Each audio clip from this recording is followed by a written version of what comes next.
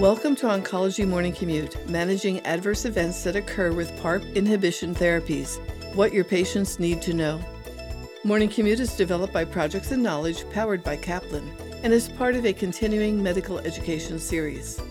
This independent CME-CE activity is supported by an educational grant from GlaxoSmithKline and Merck Sharp & Dohme Corporation. In this podcast, Dr. Robert Coleman and Dr. Kathleen Moore continue their discussion about PARP inhibitors and take it down to the clinical level.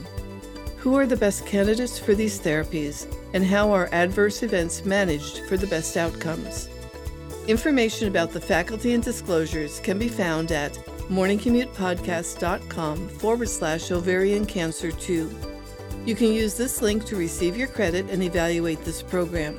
The URL can also be accessed in the episode notes. Dr. Coleman is the Chief Scientific Officer at U.S. Oncology Research at Texas Oncology, Shenandoah, Texas.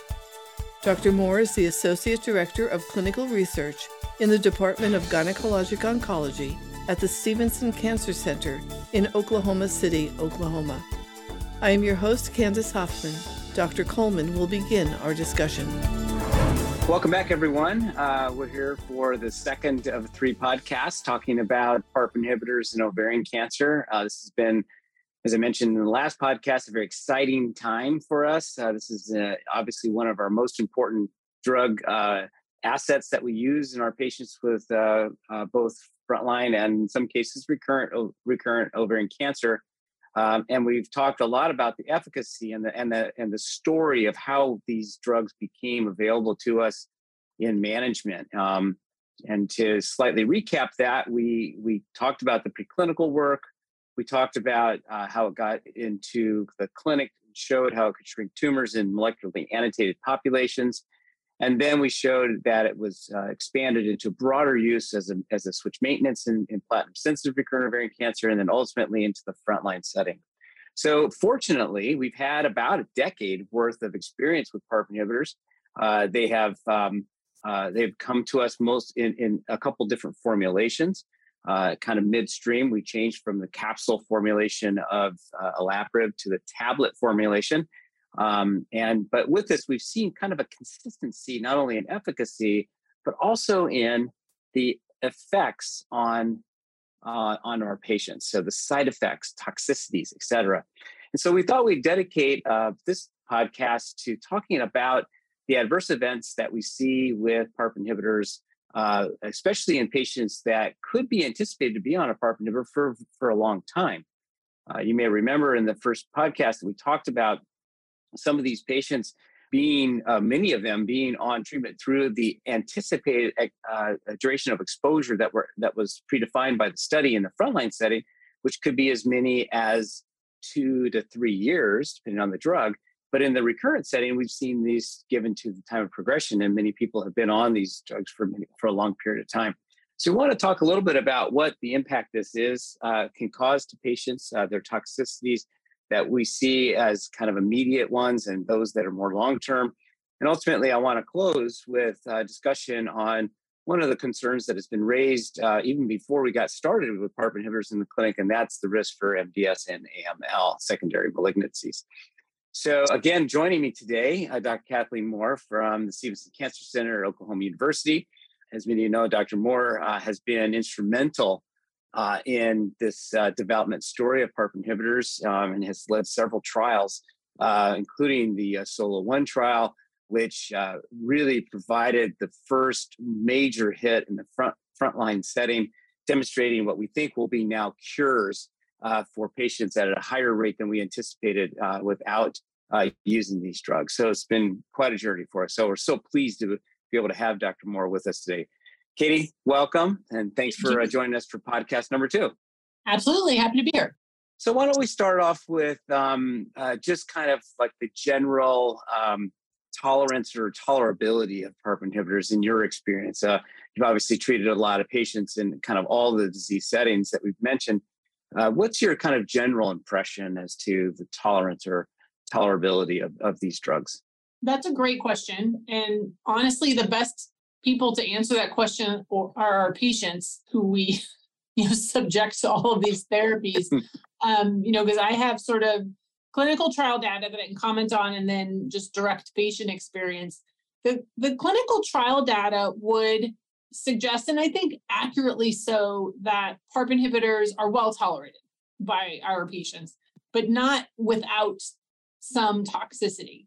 And so, how we counsel our patients is very consistent with what the clinical trial data suggests, that there's very frequent but low severity fatigue and nausea. Those are the main things that are kind of almost ubiquitous, like over 60 to 70% of recipients of a PARP inhibitor will have those symptoms, but usually just grade 1 or 2 when you're using CTCAE 5.0 grading. You can see anemia in about a quarter of patients that's severe enough to consider a transfusion. So that would be grade 3, less than 8. And then you can have about 20 to 25% of our patients complaining of sort of other GI toxicities like diarrhea or constipation or dysgeusia, which can be bothersome. All of these are low grade with the exception of the anemia, but being low grade doesn't mean they're not bothersome. So, it's a very different experience for our patients. And I think this really goes into the appropriate pretreatment counseling. Patients have just finished 6 or 8 or however many cycles of chemotherapy, usually given on a 21-day cycle, where they get an infusion with steroids, and the next day they usually feel pretty good. And then they have like 3 days of feeling pretty crummy, and then they start to feel better and better, and then we treat them again. So there's these peaks and troughs of toxicity. Now with any oral medication, but we're talking about PARP inhibitors, the peaks and troughs are gone. And it's just this sort of constant low grade kind of a nuisance background that for some patients can be very bothersome, and other patients just sort of breeze through it. And so there's a lot of individualization in terms of how patients experience these toxicities and kind of the adjustments we need to make for each individual patient based on her perception of distress related to those side effects. Great. Yeah, thank you so much for that. So you mentioned some, kind of classify these into hematologic and non-hematologic. And as you mentioned, the hematologic toxicities we run into, I guess they're more problematic, or anemia. But we do see other hematologic toxicities, such as neutropenia and thrombocytopenia. And I wonder, we've had a lot of experience with these adverse events in the recurrent setting. And now more so now, so much in the frontline setting. But are all of these PARP inhibitors, rucaparib, veliparib, niraparib, olaparib, do they all have the same potential for these adverse events? And let me just break it down into hematologic and non-hematologic. So with respect to hematologic toxicity, are they all the same, or do we look at these patients potentially differently based on the drug we choose? So they do have, so there's a lot of what we call class effects of the PARP inhibitors. And we talked about those main ones with the GI toxicities and fatigue. And then you have the class effects that are hematologic, but those are the side effects where you do see some variation between the PARP inhibitors. Veliparib, we kind of fairly or unfairly refer to it as the least potent PARP inhibitor, although it's quite a good PARP inhibitor, probably has the lowest amount of hematologic toxicity from anemia, thrombocytopenia, or neutropenia. And then we have olaparib, rucaparib, and niraparib, which on the surface are similar in terms of how potent they are. I think the next escalation up is talazoparib, which unfortunately is not a drug that is available to us for use in ovarian cancer. But olaparib, niraparib, and rucaparib are similar, but they do have differences. So you'll see across all 3 of them, it's about 25-ish% of patients will have grade 3 or higher anemia. It was a little bit of wiggle room, but the confidence intervals overlap. So I think that anemia is relatively similar. Thrombocytopenia does vary, though. So for olaparib and rucaparib, the incidence of grade 3 or higher thrombocytopenia is really negligible. It's only about 6%. And for niraparib, with individualized starting dose, so based on baseline weight and baseline platelet count, if you use that to individualize your starting dose, you get about a 13% risk of grade 3 and up thrombocytopenia, which is much more in line with acceptable than what it was when it was just a flat starting dose for everyone at 300, which for the vast majority of patients was too high, and that rate was closer to 30%. So now we're sitting about 13%. Neutropenia, again, for olaparib and rucaparib, grade 3 or higher, or like febrile neutropenia is almost not seen. 5-ish% for grade 3 or higher, but febrile neutropenia you really don't see. And really again, with individualized starting dose with niraparib, it's a little bit higher, maybe in the 10% range, but we don't see a lot of complicated neutropenia with PARP inhibitors. So with any of them. So the real difference really comes down to that kind of doubling of the severe thrombocytopenia risk from 6-ish to 13-ish% between olaparib, rucaparib, and then up to niraparib. Okay, so it sounds like we've done well with coming out of the blocks, like at the first dose, with doing individualized dosing for niraparib to combat some of the hematologic side effects.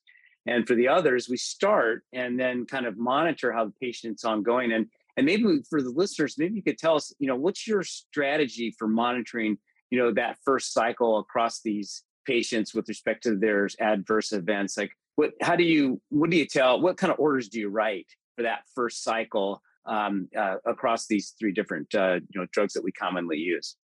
What we do here is, which I think is recommended across the board for niraparib, when you initiate niraparib, it's weekly labs for the first month or 2. Really have to keep a close eye on the platelets. If even with individualized starting dose, we can still see the platelets fall.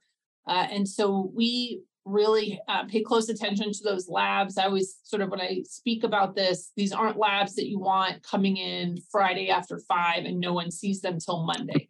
Like, these are labs you really need to see in real time, because if you see those platelets going down and it's high grade 1 or grade 2, you want to hold so they don't come in as a grade 4, 2 days later. So for niraparib, we are doing weekly until we're usually 2 cycles in and really solidly okay. And then we back off to once a month.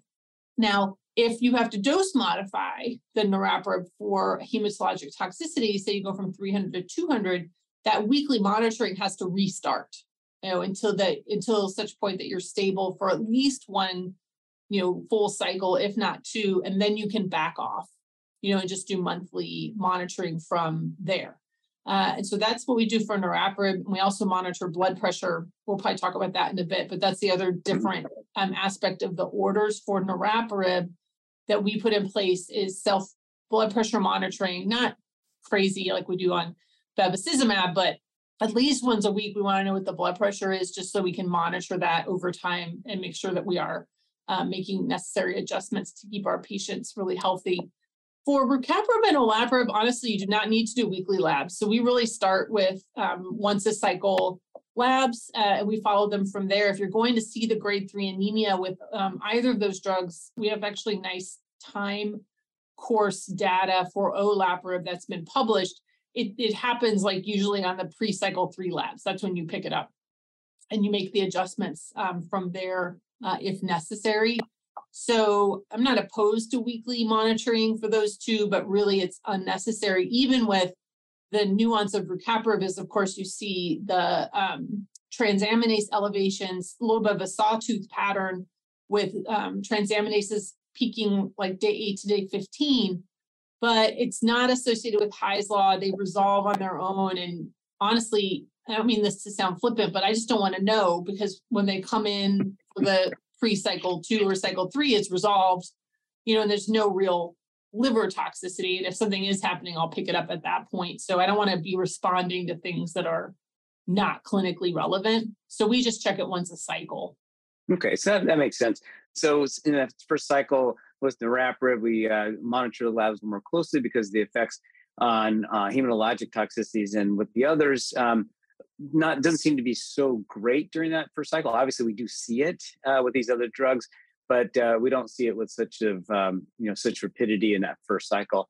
I always like to relate that. I remember one of the very first patients I treated back several years ago with niraparib, on flat dosing. I asked how she was doing. I had her come back in a week to see how she was doing. She said, I feel great, but I've got this weird rash. And so I looked at her, and she's petechiae eye up and down her chest and legs with a 4,000 platelet count. I was like, okay, let's take care of this, and we'll do some adjusting. And the good news is, though, at least with hematologic toxicity, we do have the flexibility of dose modifying. And obviously with niraparib, we learned that we could actually modify that dose pre-treatment or pre-initiation. And so that can help reduce those high-grade adverse events. So we talked a lot about hematologic toxicity. What about non-hematologic toxicity? You touched a little bit on the transaminitis, if you want to call it that we see with rucaparib.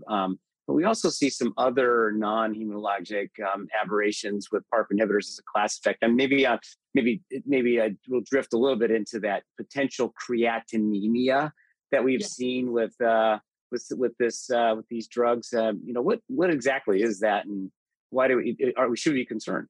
Well, I would never say we shouldn't be concerned, but we do see, just like the liver function tests, we do see this sort of not clinically relevant bump in creatinine.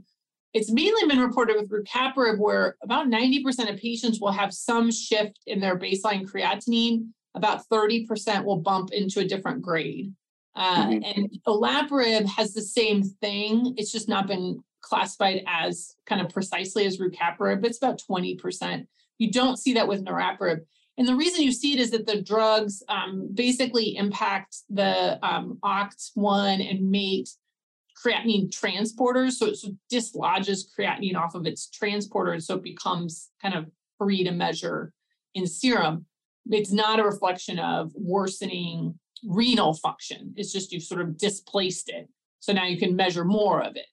And so, I think the key things with you, when you see a shift in the baseline creatinine, when you start someone on a PARP, is you do have to pay attention to it. You may look at it and go, okay, that's probably just the rucaparib. And then you check it again and it's the same, you've bumped up and then it plateaus and it just hangs out there. Okay, that's the rucaparib and you're really pretty much fine there. If you see it kind of going up and up and up, that's not the rucaparib or olaparib, like something is wrong. And she either has intrinsic renal dysfunction or needs a stent, or something else is going on, had a creatine from contrast load or something. So you have to work that up. So you do have to sort of pay attention to it and get a sense if it's just a shift in baseline for them. That's just kind of what you follow on PARP versus something that's increasing. And if you're really unsure, when just referencing your work, when you were still at MD Anderson, Rob, looked at measuring creatinine clearance. And so you can do a 24-hour kind of urine collection and look at renal function a little more precisely in that way and be reassured that you're not having a worsening renal function with that bump in creatinine, just to reassure oneself. But most of the time, I feel like it's pretty clear just based on the trend of the creatinine rise that it is or isn't related. Great point. So we talked about some of the laboratory abnormalities. I think one of the ones that we mentioned early on that are actually probably even more problematic are things like asthenia and fatigue. And I know for those of our listeners here who probably, don't have a lot of experience with that, this could be pretty impactful. I remember, I had a patient on one of the trials who was responding dramatically, and it was just so exciting. And I was coming in there bouncing off the walls. This is fantastic. This is going away. Your tumor keeps shrinking. You've been on it for over 12 months. And she's like, listen, I can't take it anymore. I can't move. I can't get out of my chair. I appreciate that it's working, but on the other hand, I can't have a life. And so this is tough. And I think, maybe for those of our listeners who maybe haven't had as much experience, how do you address that adverse event? I mean, you're absolutely right. Fatigue and asthenia can be very bothersome to patients who are ready to kind of, especially we're using PARP in the front line now. And so patients are done with chemo and they want to get back to their life. And we're giving them this 2 to 3 years of a PARP inhibitor, hopefully with some cure intent, but definitely trying to prolong their life. And so it's important medically, but they're ready to feel good again. And now we put them on something that, quite frankly, when I start PARP inhibitors in patients after any line of therapy, but now frontline, I'll just say the first 6 weeks of this drug are not going to be fun. You're like, the fatigue onset is within a week. The nausea onset is within 3 days. And it peaks about, 3 weeks in, 4 weeks in, and then it starts to get better, and you accommodate to this new normal that for the majority of women is acceptable. Patients will say they kind of just feel like a wet noodle, or just like a wet sponge, just like they can do what they want to do, but just feels like squishier. They have to slog a little bit more, but they can still do what they want to do. But for some patients, it's more than that. And your patient is an example. And that's where I think it's important to remember a few things. One is you can dose interrupt before you dose modify. So in patients who are coming in going, look, I feel bad. I have an event coming. I want to go on a cruise. My daughter's having a baby. I want to help take care of the baby next week. You can hold drug for a few days and let them feel better, especially when you've been on for a few months already. Just take a few days and let them reground. Depending on how severe it was, grade 2, you can restart at the same dose. And a lot of times you can restart that and maintain dose. If it recurs again, then you can bring them down a dose. But dose interruptions kind of here and there throughout the years that we use PARP inhibitors are really helpful in helping patients just sometimes take a little breather from the background effect of these medicines. The other thing is that's important to remember, though, is that there's a lot of contributing things to fatigue. So not that the PARP is innocent. The PARP causes fatigue, but so do other things that compound it. So sleep hygiene, we are terrible, myself included. So I'm, the pot calling the kettle black.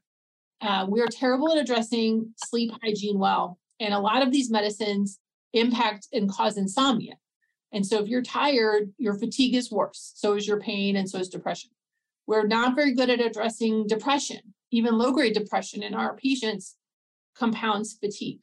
Anemia compounds fatigue. And so the other thing that I do before I start a patient on a PARP, and actually I try to do it before I start chemo, but sometimes I forget, is I always send like the nutritional labs, iron and folate, because in my part of the world, we just have a lot of nutritional deficiencies that make it more likely for them to get severe anemia.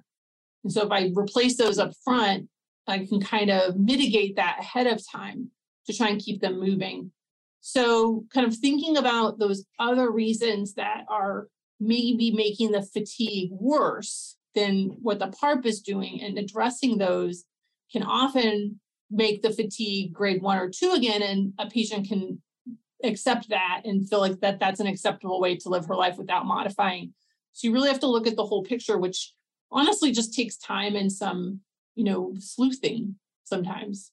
Yeah, that's some great sage advice. Yeah, dose interruption, dose modification are critical to maintain patients on treatment.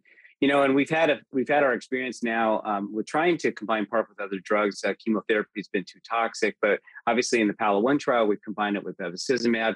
And fortunately, looking at that adverse event profile, it looks like we got basically each of them with their own individual toxicities, but we didn't see any additive or combinatorial effects. So that's really great. We just have a couple of minutes left, or just a minute left, actually. And I just wanted to maybe, before we close out, talk a little bit about this really severe, kind of consideration of the second malignancy. So the MDS AML. Fortunately, this is not a common finding.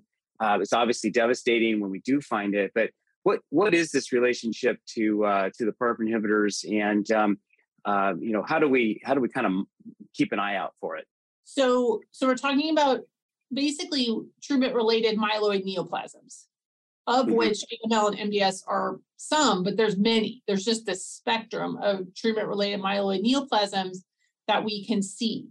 And our patients are at risk for these really across the board because of some of the quote-unquote good things about ovarian cancer. There's nothing good about it, honestly, but on the positive side, we keep treating patients for years and years and years, and things repetitively work until they don't. And so these tumors and more importantly, the bone marrow of our patients are exposed to many, many, many lines of DNA damaging therapy over years.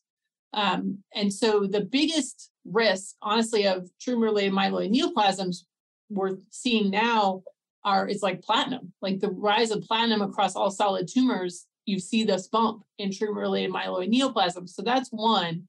And then PARP inhibitors, of course, are DNA damaging agents. And so we've added those into the mix as well. And we're actually tracking this now. So it's not a new thing, but we are seeing more of it.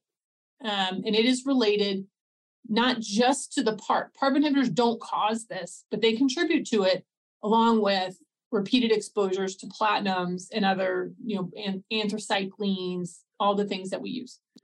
So we don't see a lot of it in the front line, even with now 7 years of follow-up in SOLO-1, which is a small study, but we're not seeing any signals that it's any different from 5 years of follow-up with PAOLA and PRIMA, for example. The rate's about 1.5 to 2%, which is probably our baseline rate. And there are patients who for some reason are at risk, and it's not CHIP mutations. We don't really know like what it is that tips somebody over early on, but there is that group. Where we see the bigger numbers coming in are in the recurrent setting in patients that have seen several lines of platinum-based therapy and then PARP inhibitors and have a BRCA mutation. So the largest risk was seen in the Ariel 4 study amongst the BRCA population, who are very heavily pretreated, all BRCA. So you already have a germline deficiency in how you repair DNA. And the rate there was about 13%, actually a little bit higher. But those are very late line, very heavily pretreated tumors and bone marrow. So we're learning this. We're trying to identify who's at risk. The move to PARP in the front line is appropriate because it works better there. And if we're going to cure anybody, we're going to do it in the front line until we can prevent this dread disease. And if you cure people or keep them from having to get more chemo quickly, you decrease the risk of just repeated exposure of bone marrow, and we're not going to see these high rates of tumor-related myeloid neoplasm. So I think that we've really addressed it by moving into the front line, but it doesn't mean any of us are satisfied with any of these sorts of development of any of these sorts of malignancies, because they are devastating. I will say, when I would see these early in my career, and I've been doing this now for quite a while, they were just universally lethal right away. Like you diagnose them, and unfortunately our patients just died and there was really no intervention at all. Now when we see them, I feel like our medical oncology colleagues who are leukemia experts and sometimes lymphoma experts do actually have effective therapies for some of our patients, especially those that are in remission or have excellent disease control. So you can buy some time, but it's still really limiting in terms of what else you can offer that patient for her ovarian cancer. So it's still really a terrible development, but I feel not as dismal as it was a decade ago because of the advances that our colleagues in HemOnc have made. Yeah, that's for sure. They really have expanded that field quite a bit. Well, that's all the time we have today. Again, today we talked about toxicity of PARP inhibitors as they have migrated out of the recurrent setting to the frontline setting. Their anticipated hematologic and non-hematologic toxicities, their toxicity associated with single agents and combinations, and as you just heard, the late effects that we see with myeloid-related secondary malignancies. So great discussion. Thank you so much, Dr. Moore. And we look forward to PARP, the third podcast on PARP that we'll discuss a little bit about where this field is moving. And so excited. So please come back and join us for the third installment of this program. And with that, I'll be signing off. It's Dr. Rob Coleman at US Oncology here in Houston, Texas. And joining me was Dr. Katie Moore at the Stevenson Cancer Center in University of Oklahoma. Take care. Remember to receive your credit and evaluate this program. Please visit morningcommutepodcast.com/ovarian cancer 2. You can find all of the episodes in this series and all of our other podcasts on your favorite podcast streaming services, or download our Morning Commute app. Thank you for joining us today.